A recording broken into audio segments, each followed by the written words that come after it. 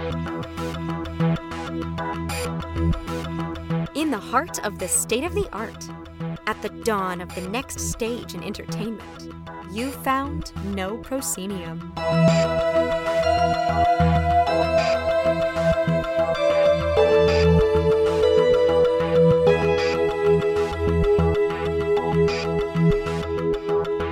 You have indeed found No Proscenium, the voice of everything immersive. I'm Noah Nelson, and welcome to episode 377. This week on the show, a double header with a double dose of horror. First, our good friend Brian Bishop stops by wearing a brand new hat. He's the immersive curator for this year's Overlook Film Festival, the horror-focused genre festival, which is coming up in March in New Orleans, and he's here to tell us all about what's on tap for the fest. Then, Winston Fisher, co-founder and CEO of Area 15, dials in to give us the lowdown on the recently announced next phase of the Area 15 district in Las Vegas, which will include the first year-round Halloween Horror Nights attraction from Universal.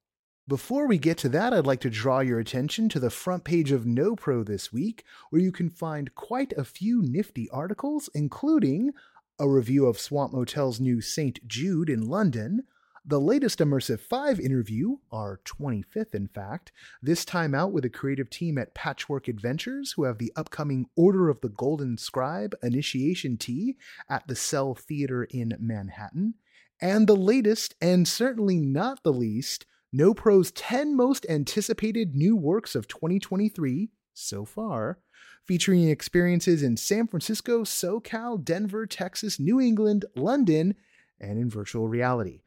All of this is made possible through the support of listeners and readers like you who head to patreon.com/noproscenium and pledge as little as $2 a month. The latest to do so are Tim McMath, Beth Davis, Nicholas Fortuno, Erica McKay, Kay, DV Mission 28-Hour Film Challenge, and we got a bump in support from Deadpan 1113. When you pledge, you're not only helping us make this work, but you are also keeping it free from paywalls. More on that on the other side of the show. Right now, we are $321 a month from our next major milestone, and we need to get there this month to hold off the big changes. If you're already a backer, drop a review on iTunes or your podcatcher of choice and share the podcasts and the articles. That most anticipated article is a really good candidate. I wonder why we made something like that. Also, because it's kind of useful, right? You can find us on your social media platform of choice. Share it on your social media platform of choice. You can tell when I go off script. We are always No Proscenium, except on Insta, where we are No_Proscenium. As always, big thanks to our sustaining backers, and I'm going to take a breath here because we've got a lot. Samuel Mustry, Chris Woolman, Samantha Davison, Eric Shamlin, Elaine, Daryl, Jay Bushman, Jerome Joseph Gentis, Tom Leonetti McGuire, Wynn Thorne, Ryan, David Bassick, Richard Ayers, Lonnie Hanson, the Ministry of Peculiarities, and Jan Budman. Whew, thank you all. I'd be homeless if it wasn't for you. That's not even hyperbole.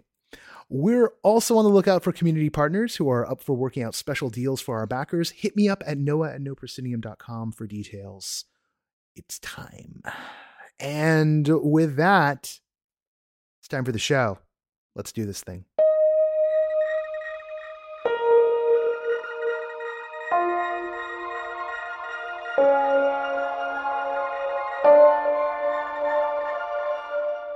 Every year, our friends at the Overlook Film Festival do something that not a lot of other film festivals do. They put immersive into the mix. The Overlook Film Festival, of course, is the genre film festival that happens in Nolens, Louisiana. We've got a bunch of friends who help run it. And right now on the show, one of our dear friends, Brian Bishop, who has taken on the mantle of immersive curator.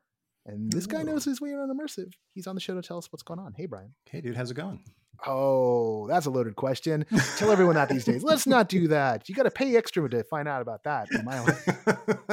Special ultra secret hacker edition. Some people have OnlyFans. I have an OnlyPains. So no. I heard that pays well though. Yeah. Maybe. I don't know. Okay. We can talk offline. It's fine. Yeah. Exactly. I laugh because otherwise I'd cry. Everyone's like, "Oh no, it's so jolly." It's like, I know we some jolly people in the world, so we all know what's going on with them. Anyway, that stays in this show. Brian, you've been to the Overlook a few times over the years in various capacities. But you've now taken on the mantle of immersive curator. Before we dive too deep into what's been announced, because you guys just got announced in Fangoria this week and what's going on and how it's in the festival and yada yada, just remind everybody, and hopefully I have this note nearby. What dates are we talking about here? When is this happening? We are talking about March 30th through Sunday, April 2nd in New Orleans. Just around the corner, like coming up real quick here. Just this week, like I mentioned, the immersive slate was announced in Fangoria.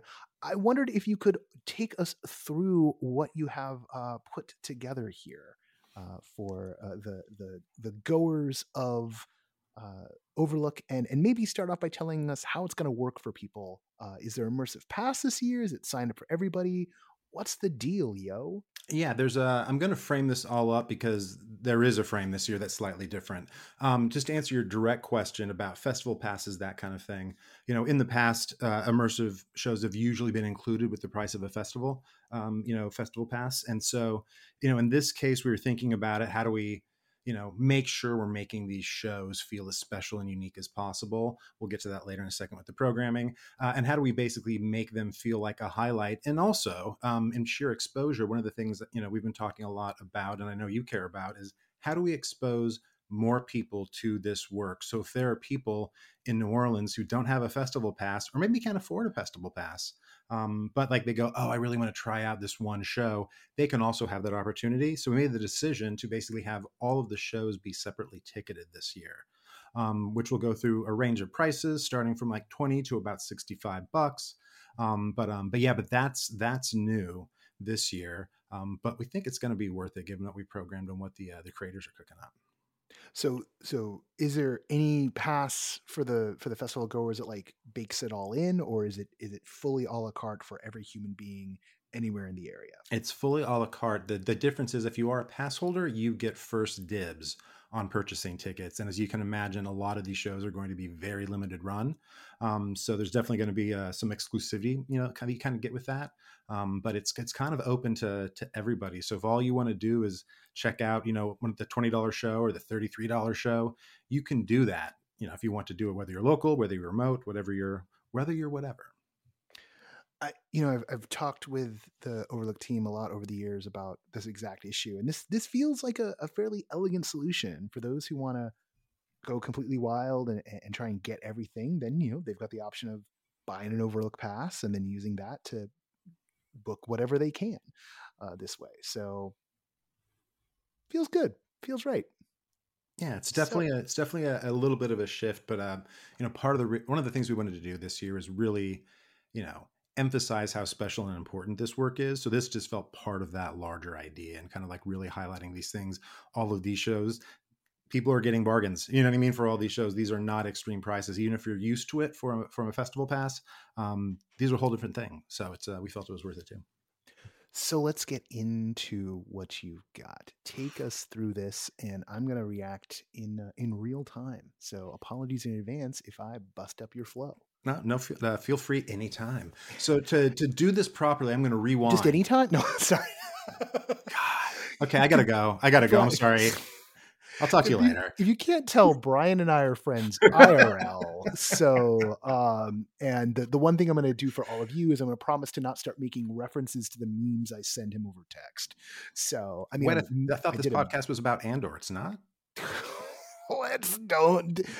Four people listen to that episode, so no, sadly, it's not. You're one of them. Fine. But no, I'm going to rewind back to 2017. That was the first time I went to Overlook. I was there as press that year. And that was the year it was at Fort Hood. It was set in this hotel that they used for the exteriors of the Overlook Hotel in The Shining. So it was very much on brand. And I remember I walked in, I did not know what to expect. And I was checking in. And right when I checked in, Josh Randall from Blackout, who I think I'd talked to for an interview once, kind of like walked right by and goes like, "Oh, hey, Brian Bishop." And I was like, "Hey, Josh Randall, you're not intimidating or scary at all." And he's like, "Yeah, we'll see you later tonight." And I was like, what did I just walk into? I've made a terrible mistake. I don't know what's happening. And I don't know what's going on with this thing. Because what was so cool about that year is that everything happened underneath the roof of that hotel. You could walk down a random hotel. You could be sitting, you had a friend sleeping in the hotel, three doors down.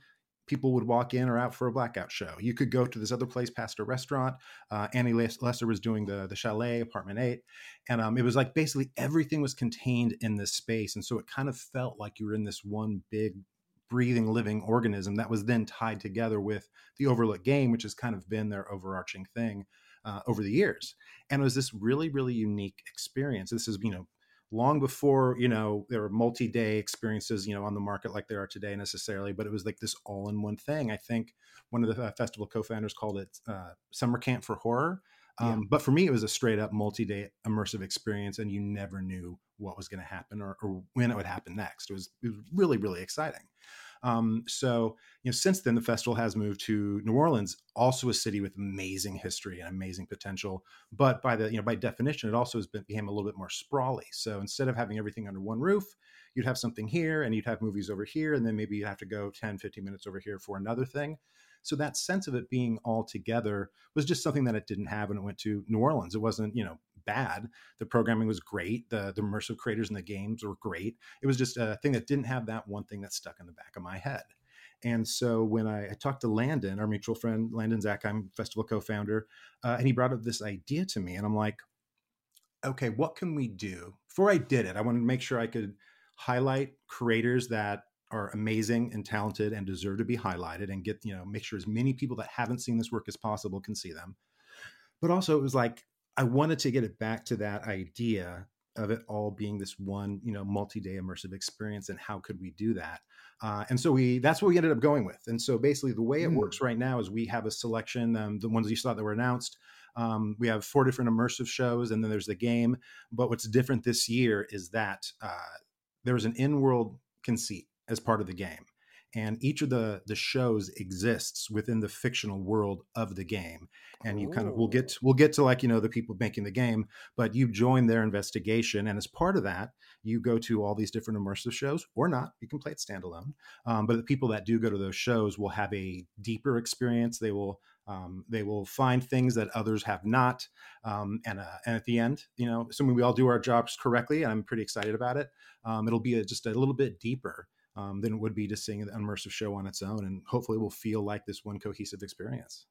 So does that mean you're coordinating the creative teams into building, a world? Like, is this like the Overlook horror universe, the OHU, which we shall now refer to it from here on out? And it's like different tent poles in the OHU, but it all comes together for the most ambitious Overlook crossover experience ever. It wasn't before, but now it is. Okay. But just want to know, I'm now the marketing director for, sorry, everyone on the Overlook team. I just took over. So.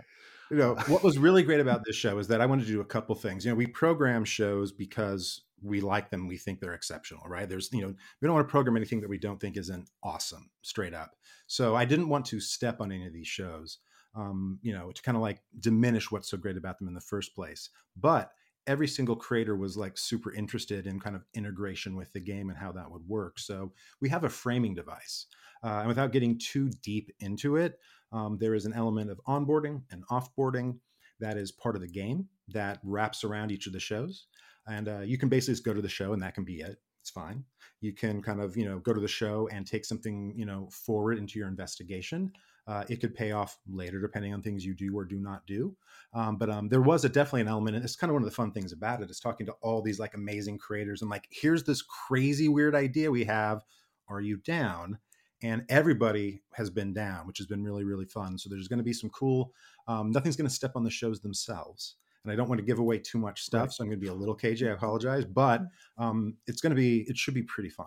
Well, without giving away too much, you mentioned onboarding and offboarding. So, are you talking about like in the context of like I go to a show and basically the ticket queue or the greeter or whatever is in world for the game, which someone who's playing the game would recognize, but someone who's not would just be like, oh, this is just the aesthetic for the lobby. Is that Correct. what you're talking about? Yeah, kind of. It's not. I mean, we're having everything.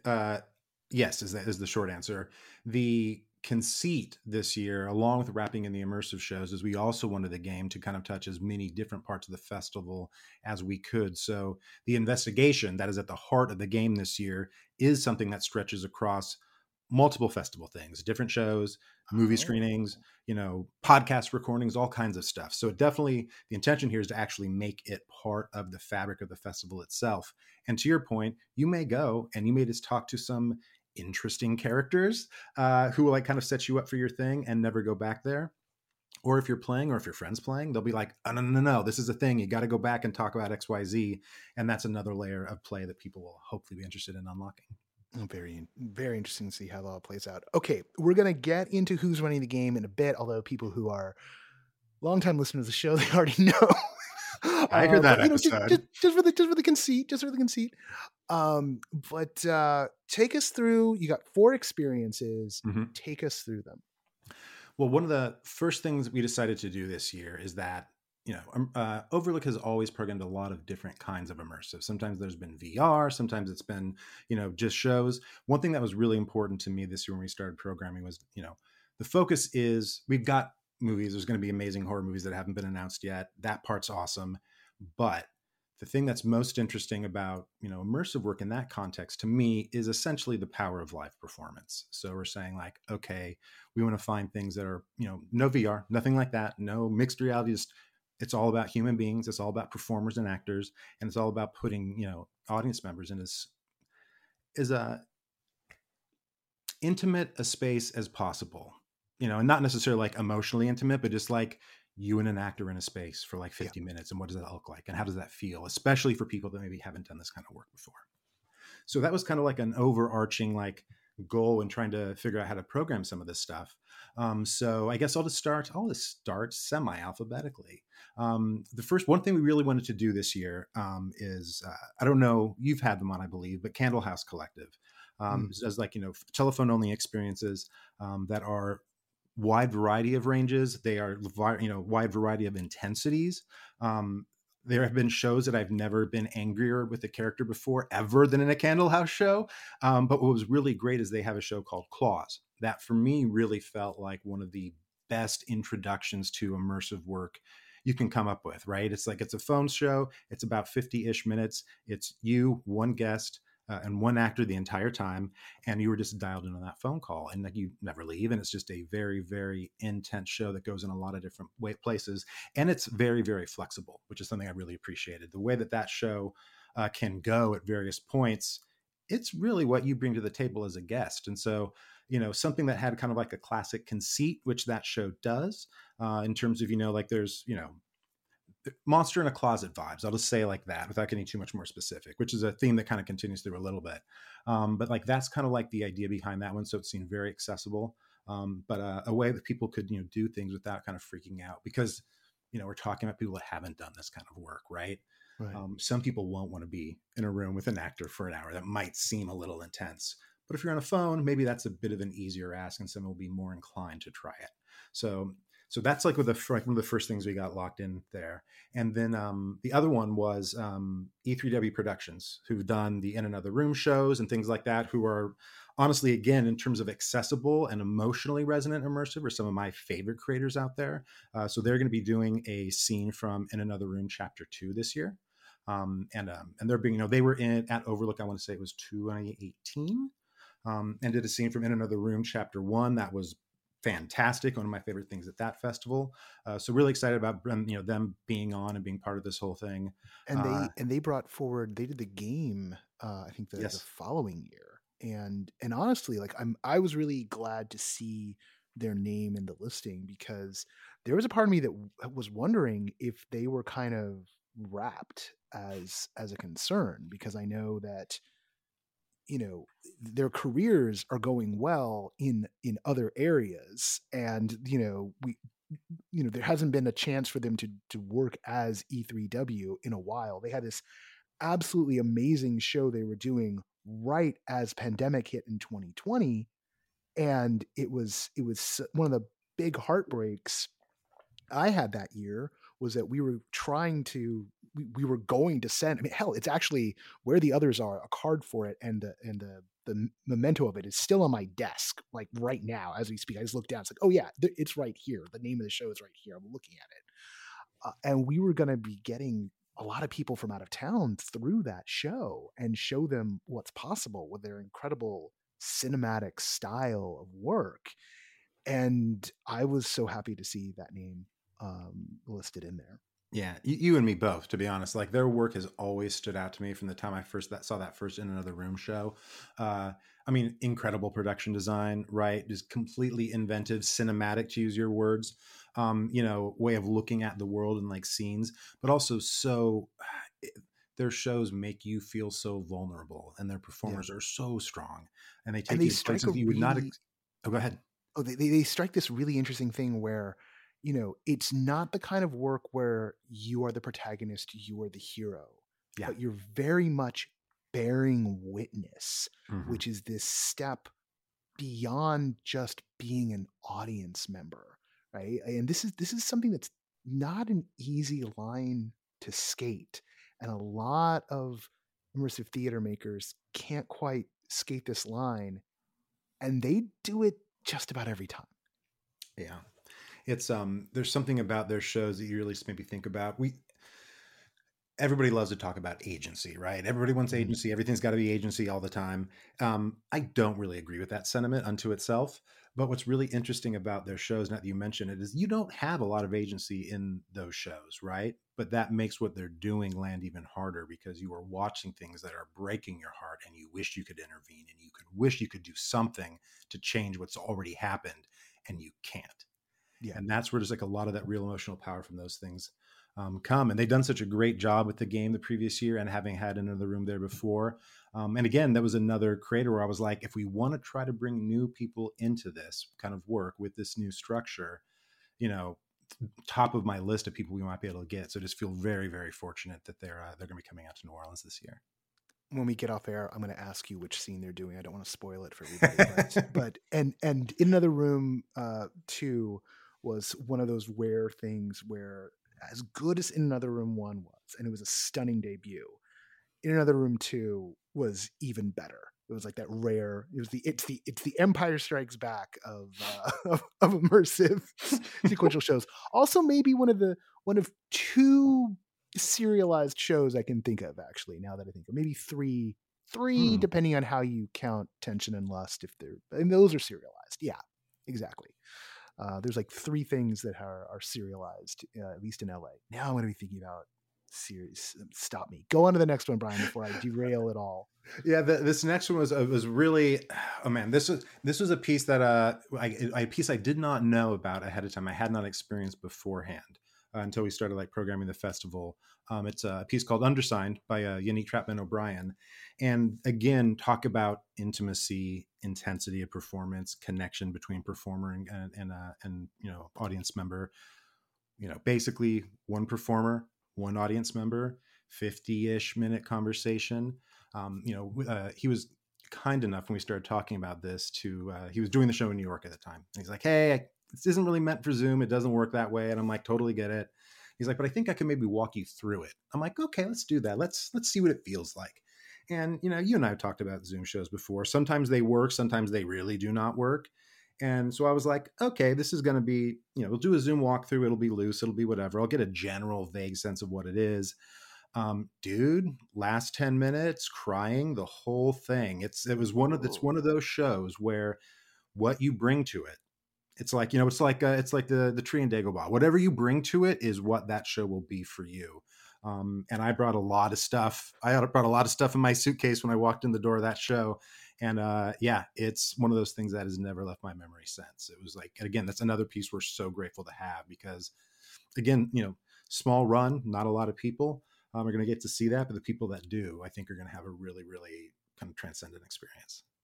All right, that's 3 of 4. What's the last of the standalone shows? Yeah, this is really, really fun. This is the first time I think the festival's ever done a completely bespoke, brand new piece. Oh. This one is called The Oracle. It's from a torologist named Jared Kopf, who's done some work at the Magic Castle and kind of that stuff, around the country. Brilliant guy, brilliant performer, one-on-one, 15-ish minutes. I think our log line at the moment is like something like, you walk in the room alone, questions are asked, answers are given, futures are revealed. It's a bit, playing it very, very, very low key and very, very vague and mysterious. But it's one of the things that I'm really excited about because we haven't done this before.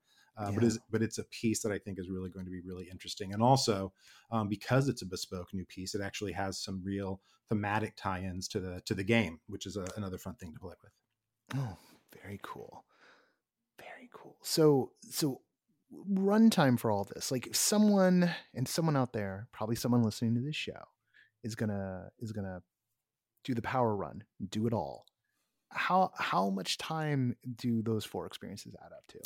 Good question. I haven't added this up. So clause, let's say let's say on the outside of all these, and I'm sure all the creators will call me after they listen to this. Like, no, you're wrong. It's too long. So let's say 50 for clause. Let's say 50 for undersigned. Right. Let's say. So we're looking at okay. So that's like what, like 100 minutes. We're looking at 115 for another room, and then maybe just over 2 hours, I think, of content. Like just over 2 hours, like 2 Yeah, hours I total. said So when you said content. That feels 115, dirty. no, yeah, don't use the Yeah, content it's word. very disgusting. Experiences, which is almost as bad sometimes. What about experiential content? Still Experiential no. content? No. Expectorated content? Yeah. No. I'm Oh my sorry to goodness. everybody listening. We do this all day long. It's the problem. Oh, we could do this all day long, but you're always busy. Um, oh, yeah, it's good. Good times. Good times. Okay. So just about 2 hours total. You said an hour 15 once you add in another. So it sounds like a 15-minute episode or like a 20-minute episode for in another room. Yeah. But the To twist play here through. is like, this is the thing too, that we hope people will keep in mind. You're not just paying for the show. The show is the show, right? The show Right. starts when that piece begins, it ends when that piece ends. But for the player, for the participant, Right. there is pre-show, right? During your onboarding, there is potential post-show. There is potentially other things that you could get access to if you do all these things and talk to all the right people. Like, who knows, right? Okay. So I'm understanding. so it's not just the show. It's hopefully like a little bit more than the show, and maybe a whole lot more. It's additive. So like you probably don't want to just do just one. You might want to at least do 2. So if you're lucky enough to get 2 of them. So Yeah, if yes, that's my if this was me just like going, I you would would want to do it try to all. What are power you run. talking Yeah, I about? would. Well, that's what I'm saying. Yes, that's where I was going. Come on.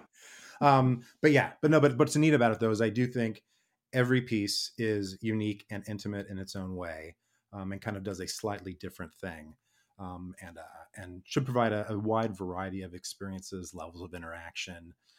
It should just be, if people want to explore what immersive can be. Again, hopefully, people that haven't done a lot, it should be a pretty should have a lot of rich choices here to look at. And it's all sitting in a stew brought to us by The Ministry of Peculiarities. All right. For those who listened to the episode where we talked to the ministry, apologies for the effusiveness that will come next. But Brian, talk to us about the ministry and why they got the job. Everybody I knew, and I have a feeling this was happening to you too, kept talking about this escape room called Hope End. I'm like, Hope End? What's Hope End? I don't know Hope End. I haven't seen that. Is it nearby? They're like, it's in Azusa. I'm like, Azusa seems far. Azusa. I'm like, I don't want to go to Azusa necessarily, but it's supposed to be really good. And like literally everybody I trust and know well, and like whose opinion and taste level I look to is like, no, you got to see the thing. I'm like, okay, cool. And part of the big pitch was that, it's really, really strong with a live performer as part of the show. There's two. But I'm like, okay, cool. So a bunch of colleagues and I just, played hooky from work one day and went down to check out the show. And I was honestly, did you describe the show on the podcast already? I know you guys reviewed it for the site. Yeah, but don't assume that someone's listened to any given episode. Okay.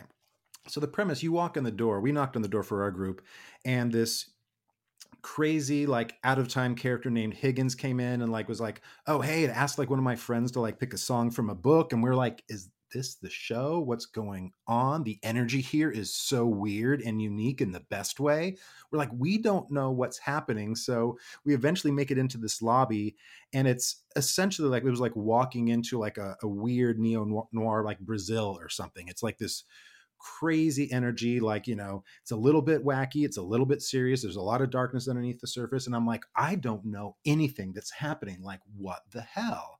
And what was great about that is it had been a while since I'd had that reaction to something, because right when you knock on the door, and this place is literally in an old billiards hall, you wouldn't even know it was there. It's in the corner of a little strip mall, and you wouldn't know it's there. And I'm like, wow, just through the set design of that lobby, and the performance of that first character I met, I was already there. And I'm like, that felt new again. That's just because I hadn't been caught off guard like that in a while. And it was just this is great.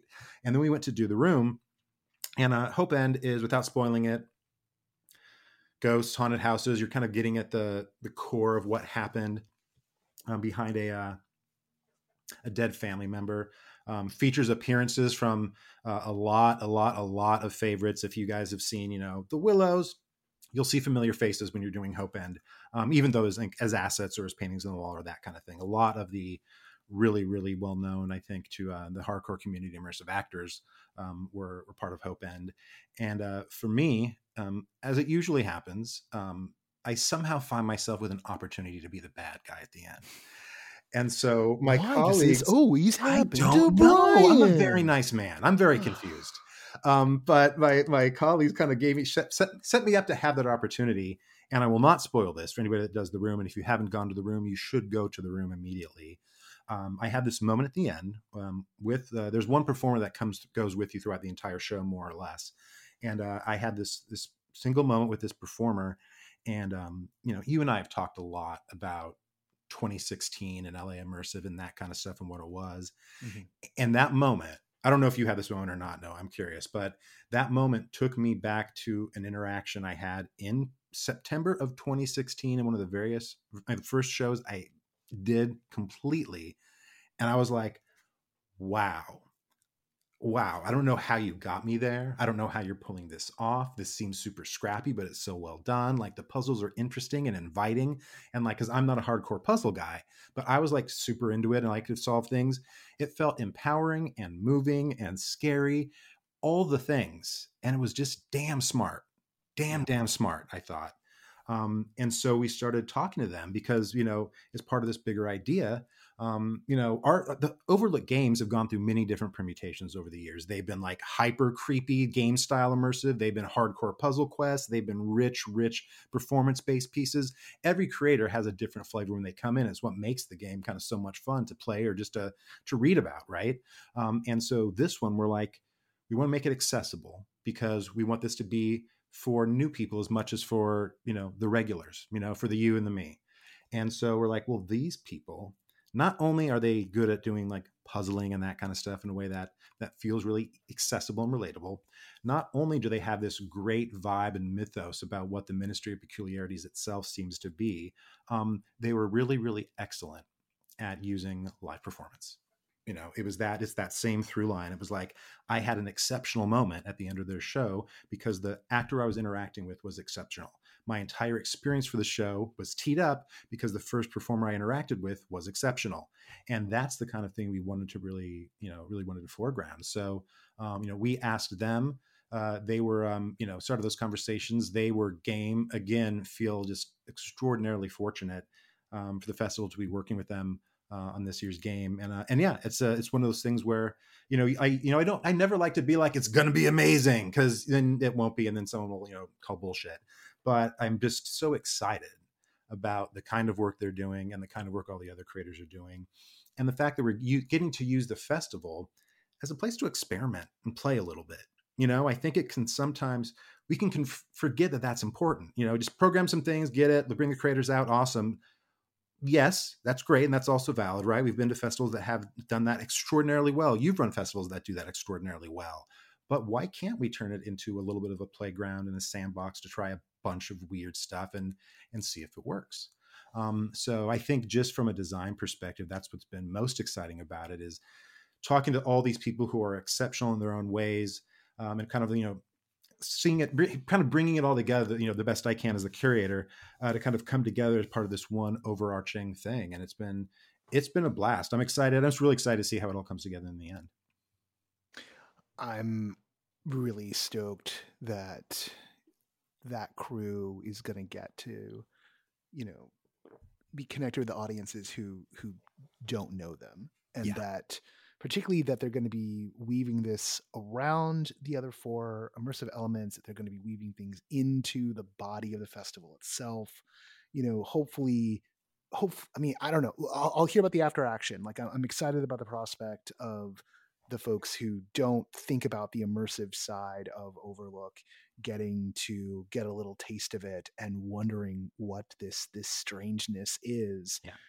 Particularly after having watched The Ministry, who by that point I hadn't gone to the room yet, but because everyone had like talked them up, we had programmed them into a festival we were doing that didn't get to happen because of the blasted horrible pandemic. And then they expressed interest in being involved in the Invitational, which is something that we do with After Hours Theater Company here in LA. And they came in for this, 72-hour film festival style thing, and just took the library room in this building that we had access to and created this incredible actor-driven experience that had elements of interactivity and, narrative / moral choices to make that like impacted the way the narrative played out, and all done in 48 hours worth of work. Mm-hmm. Just absolutely stunning, and not like, this, oh my goodness, I can't believe they've created, James Cameron's Avatar inside this library. No, not like that level. Wait, of like they created production Avatar? value. Really? No, Oh. they only kind of they created the second one. No, but like, nothing like on that scale, but just taking just a room that had some books and tables in it and turning it into something that was magical. And so no pressure, y'all. Also, full disclosure, we must note that the Ministry is one of the sustaining backers for No Proscenium. So disclosure. But we were all hyped about them long before they were putting any money into the kitty. So yeah, no, they're it's just a really, really fun group to get to know and work with as so well. Like, they're so creative, so talented, so humble. And it's like, yeah, you guys are just awesome. You know what I mean? It's one of those things where it's like, oh wow, like getting to see like the first escape room. And I wish I'd been at the Invitational because I've heard amazing things about that. But yeah, no, just very excited to introduce more people to the Ministry as well. You know what I mean? That's the kind of the whole thing. And it's kind of the reason for the wraparound idea too. It's like, if everything can be a touch point for every other thing, maybe, just maybe, we can get people to come into this stuff more than they would necessarily think about initially. So yeah. Excited for you guys to see it. I'm excited for all of them to see it. Well, Brian, I don't want to jinx you by saying sounds like you've done a good job, because the show's still got to happen, but you're kind of got a deck stacked in your favor here. You got the Ministry on the game. You've got E3W bringing part of in another room. You got Unique doing Undersigned, which my team who've gotten to see it so far rave about. You've got Claws, which folks have raved about, and then you've got one wild card, which sounds like you've done. There's some cool bespoke stuff going on in that. Yeah, sounds like the deck is stacked in your favor, my friend. Yeah, well, no, I think it's when you have as many amazing, incredible artists, which is with as much good work that are down for being as a festival as I think Overlook's been lucky to have this year. It's just exciting, right? I'm just excited for people to see these shows they've never seen before, right? Because I think there are a lot of these things where you go like, oh, it's in New York, it's in Philadelphia, oh, it only ran for 2 weeks, all these different things. These things are ephemeral, right? It can be hard to collect them. So having an opportunity for a lot of people that maybe weren't in the right place at the right time, whenever over the last few years, to be able to go and get to these things directly, it's going to be cool. By the way, I forgot to mention tickets, I think, are going to be going on sale. Obviously ahead of the festival. I don't think we have a hard date yet. But yeah, like I said, pass holders will get first dibs on making those reservations. And like I said, this is not me selling. This is me being like, oh, heads up, because I would want to get on these tickets myself. I think some of these are, there will not be a lot of shows for some of these just by nature of the number of performers and the length of the show. Yeah. So that'll be a thing. Well, we'll give us a heads up, and we'll put everybody on alert as best we can in the Discord, and go from there. All right, Brian Bishop, always great to have you on the show. Always wonderful to have a chance just to talk to you in general, my friend. Likewise, and hopefully not too long we'll have reason to do it again here on the pod, and hopefully much sooner than that IRL. So does this mean we're not going to do the Andor podcast later?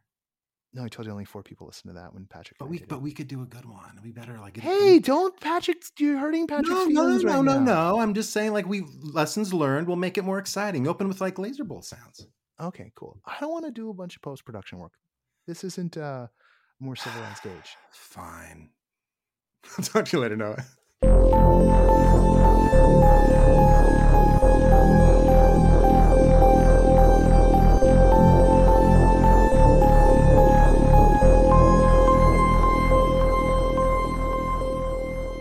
Longtime listeners to the podcast know a lot about Area 15, which is, amongst other things, the host to Meow Wolf's Omega Mart and Lost Spirits Distillery, a couple of our absolute favorites out there in Las Vegas.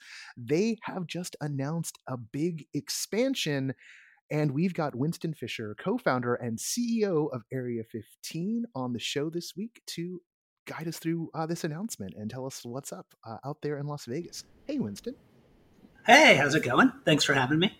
Absolutely. Always good to have you on the show. Let's start with the basics. What are visitors going to find at this new expansion of Area 15? Yeah, so we say that the Area 15 district really sits on 20 acres right now, where you've showed up, and this is going to be expanded to another 20 acres. And it will, where Area 15, the box, is an indoor experience, this is really becoming an entertainment district. So it will become indoors and outdoors. You'll be able to walk from the front of Area 15 through it, around it, all the way north. You'll come by that. We'll have that 747 plane. There'll be Burning Man art. There's going to be spectacle. All the storefronts are going to look wild and crazy. You'll get to Universal. So it's going to be, the goal is to build the world's largest and premier immersive entertainment district. You just name-checked Universal, and they've got this Halloween Horror Nights inspired attraction that's going to be there. This is a first for them outside of their parks. How long has this attraction been part of the conversation about the expansion? Because for a lot of us on the outside of this deal, we were just like, what? What has they're doing? What? Where? All year round? That's what we like to hear. We want to blow your minds with our announcements. So we've had plans that Area 15 Las Vegas can grow, right? We have the land. There's a lot of demand.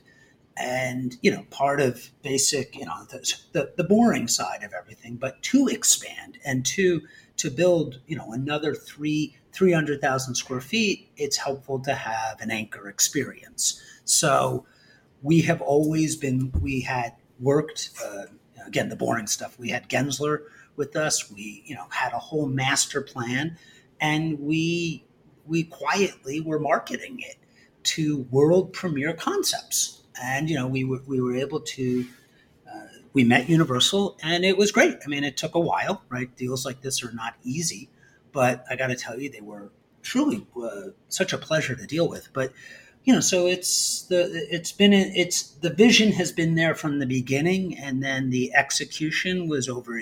Working on this back and forth with them for over a year. So kind of the timeline, Omega Mart had been open and folks kind of were able to Yes. see that, this was working. It was out of concept. It was on the ground. It was attracting lots of Yeah, people under, it's under, under bad conditions too. Like maybe the worst conditions to open something, and it was a success. yeah. Well, that's the thing is it's not me telling you what we're going to do. It's me showing you what we've done.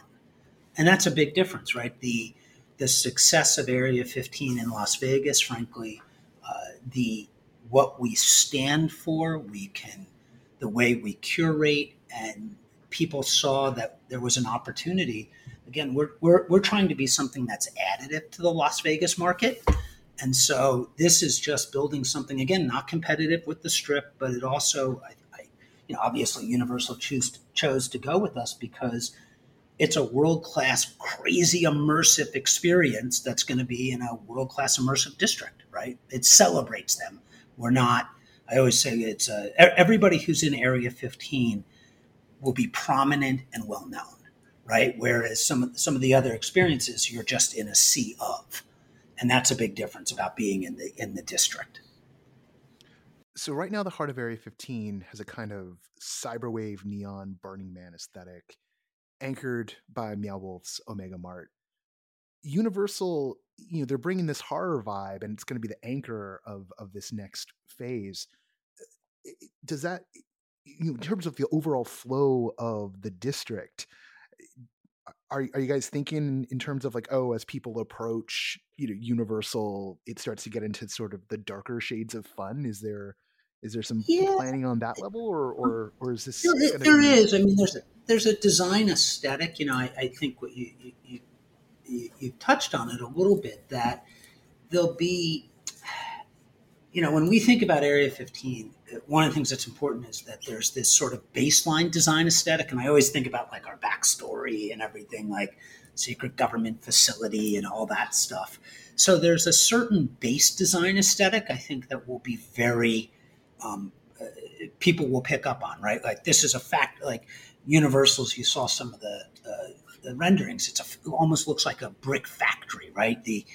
Area 15 is this sort of bunker warehouse, right? So you'll have some very base design, and then there'll be all that sort of wild spectacle art. But then we also really encourage creativity of all of the experiences, whether we own and operate them or lease it. So Universal's building is going to be, I mean, again, really highly themed, but then everybody else around them will also be themed. And so it's going to be this mash of sort of creative energy that, again, we really require all of the experiences to do something that's authentic to them and creative.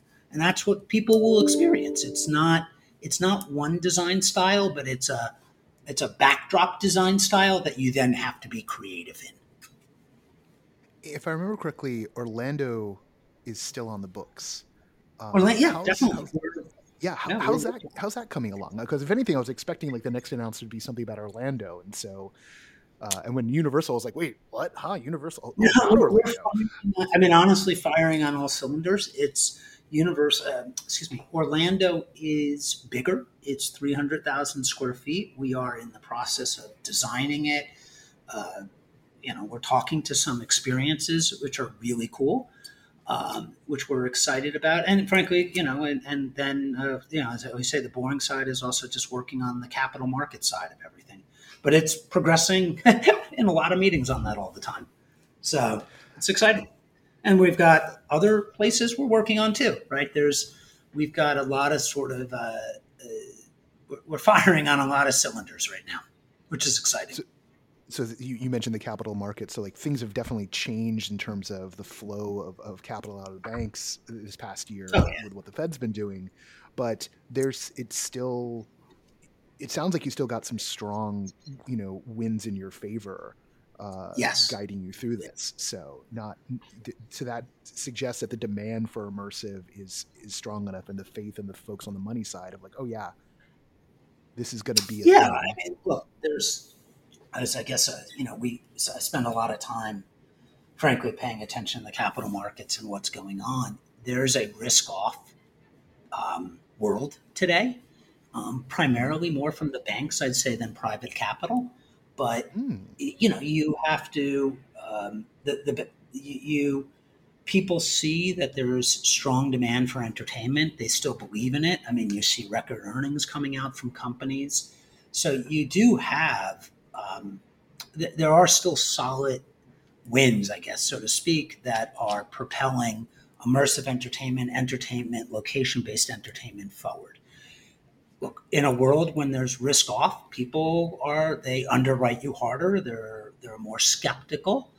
Um, Area 15's been lucky that it has a really good demonstrated track record. We work with incredible companies like a Meow Wolf, like Lost Spirits, a Luminarium, dueling axes. Not everything has to be big to be great. And then you got companies like Universal, and you see some of our success other places, and that it helps you have in a challenging market better conversations. Back to focus on the Vegas expansion, I noted in some of the write-ups, this one's also slated to have office and residential space for this phase. What's your ideal mix of tenants here? Who do you see being? Yeah, the residential is not part of Area 15. I should just be. Oh, okay. There's the development is part of what we call Vegas Rising. It's 80 acres of land. And the idea is, you've got the Area 15 Entertainment District, which is 40 acres of it. And then there will be really cool multifamily that's north of it. They'll ultimately slot it for right now, and it'll grow to 1,400 units of really cool, walkable multifamily, ground level retail that will connect into the Area 15 Entertainment District. And then there's some space we have 20 acres for something really big. So we're trying to find out we have some ideas we're working on, but we have the ability to work with concepts or groups to do something in a very large format, which we think would be, so you could imagine the Area 15 Entertainment District becomes 60 acres and it has something really, what else would anchor it? I don't know. That's the question. Yeah. But we have the ability to organically grow, which is what's been really exciting in Vegas, right? It's not the Vegas market is one of the things I know is everybody's prone to thinking you have to go the biggest, and they make these bold announcements. And I always said, let's go small and execute, and just grow by organically, and that's what's happening, which is nice. So this second phase of the expansion to the 40 acres, it wasn't something, so to speak, planned with everything. It's happened because there's real demand that keeps coming to us, which is exciting. No, and I'm glad you differentiated the Vegas Rising from the Area 15, because there was a write-up. It was in, I think, one of the local television stations in Las Vegas, and I think they had conflated that, and so I was starting to get visions of the Americana in LA in my head, except instead of I don't know, an Apple store and Barnes and Nobles, it was going to be zombies that people were going to be living on top of. No, which I think some people would want to live on top of zombies, but no, it'll be next to it, and it's really cool. Vegas, the multifamily will be walkable. It will be neighborhood. It'll be community, and people want live, work, play in one area, but there's a distinct separation, right? That the people where they live are not living in an entertainment district, right? They'll be next to it, and office. Frankly, there's Area 15. We see there's a lot of creative spaces, tenants, experiences in Las Vegas that, where would we want our office? In the district, right? So that there are people who want to, frankly, work and they could have businesses that are there and the corporate office or something. So we do see that opportunity. We are a platform, not just a single silo, right? And this platform is for immersive entertainment and experiences, and that can mean, it doesn't have to just include what's public facing. It can be behind the scenes, so to speak, too. One more question for you that just came to mind, which is sort of a broad, not quite philosophical, but what's been the thing that surprised you the most post opening of Area 15? What's been the thing that took you off guard? It's sort of what has surprised me the most. Obviously, I believed in what we were creating because we took the risk, right? Everybody thought I was crazy. Oh, yeah. I think where I get very excited is it's not that we invented a box in Vegas or that we're expanding. It's that we've created a brand, and the brand's power is so exciting that it can be this 800,000 square feet of entertainment district, but it can also be it could be a hotel, it could be a video game, it's a brand that I think that's the part that excites me the most of its potential. That it's more than just something that is a box in Vegas, right? And that it's got global.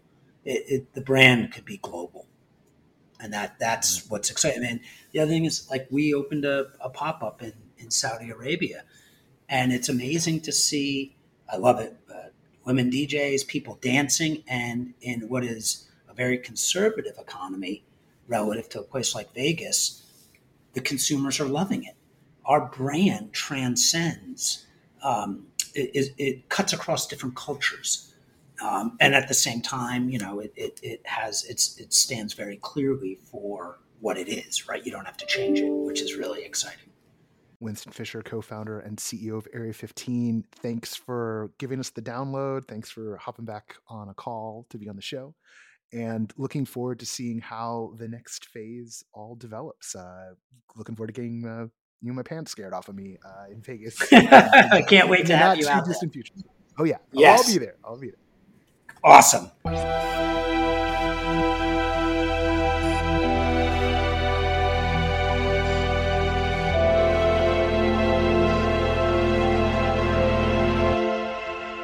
Once again, I want to thank Winston and Brian for being our guests on the show this week. You can find links to what's going on at the Overlook. Also going to try and throw in the Fangoria article in there. Going to find a link to the Area 15 announcement, and all that will be in the show notes, along with the articles I mentioned at the top of the show. And maybe if there's some interesting news before long, I will throw that into the show notes as well. You'll also find links to the stuff we're interested in the newsletter each week. All of the events that are submitted to Everything Immersive, other bits and bobs that we find, those go into the newsletter. The newsletter usually drops on Saturdays. Some point I hope to creep it back up into Fridays so that I can have a full weekend again one of these days, but it just winds up scrambling around and getting it in there. I mentioned this to folks on the irregular, and now I'm bringing it up with all of you. We may need to put the newsletter behind a paywall. We may need to make the newsletter something that only folks who are Patreon subscribers, only folks who maybe we might have another way of folks getting the newsletter. That may be how it goes. And I will prefer it being Patreon just because tracking another spreadsheet means I'm going to make mistakes. Much easier if it's all tied into the Patreon and I can keep everything in one spot. Not because I want to. And the good news, I guess, is that at this point in time, the newsletter is kind of a convenience for folks more than anything. It's also probably one of our largest audiences. And the in terms of people actually engaging with what we're doing, we have, and I am told this is kind of wild, a 55% open rate on the newsletter. I tell that to people and they go, what? And it's a lot of people. It's a lot of people opening that thing. And if all the people who open the newsletter were giving us $2 a month, you know, when you factor in the folks who are already backing us on Patreon, my problems would be solved financially, and we'd even start being able to do things for the team in a real way, just on the people who are opening the newsletter. So it has come to that time where I kind of have to start being like, well, that just might be the answer. Of course, not everyone will, but them's the breaks. Maybe enough of them will to get us over that hump. Would that it were otherwise. The good news is that we will not be moving EI behind a paywall. We won't move our social presence behind a paywall, although good luck getting something through the way the algorithms go these days. We won't be moving, well, we not planning on moving the Discord right now, but maybe at some point we move the Discord behind a paywall, make it all so it's just for the folks who are committing to the Patreon. I'm reluctant to doing that stuff because I want this to reach out as far as we can. And, but for instance, on the newsletter side of things, MailChimp's been jacking up the prices.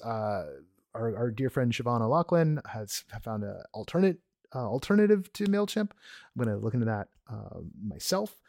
So we may be doing some migration anyway. But with all that,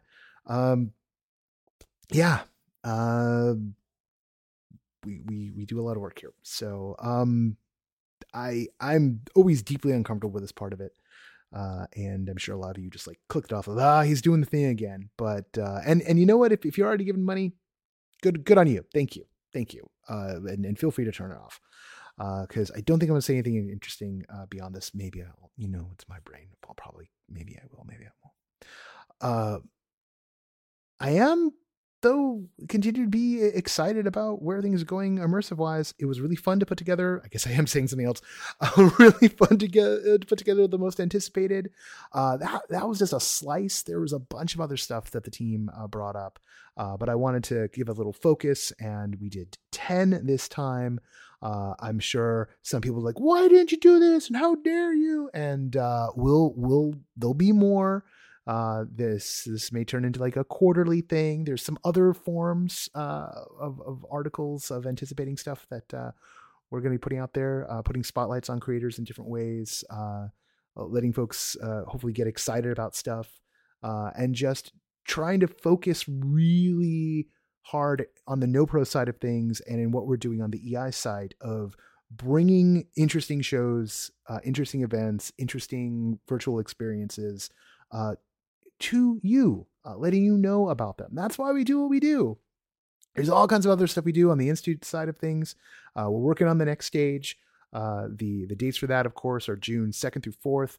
It's going to be a real intimate summit gathering of immersive creatives. Just going to have 200 this time. We're kind of the space we've got, which has been we've been hooked up with, means we can't be quite as large as we were going to be when we were at the Pasadena Playhouse, but it's a doozy of a space, and we're going to have a lot more about that hopefully really soon, because the booking process is going good, and I've got some fun things to pull out of the pocket for that event for you. And yeah, this has been the joy of my life to work on all this, and I just want to keep doing that, and I just want to keep making this for you. That's all. I just want that $2. So on that note, let's talk about the people who make this show possible. From the work side of things, the associate producer of No Proscenium is Parker Sella. Music for No Proscenium is by Chris Porter of the Speakeasy Society and Solar the Podcast. Special thanks to Siobhan O'Loughlin for voicing our intro. The No Pro Podcast is written, edited, hosted, produced, blah, blah, mixed by yours truly. I'm Noah Nelson, and until next time, I'll see you at the show.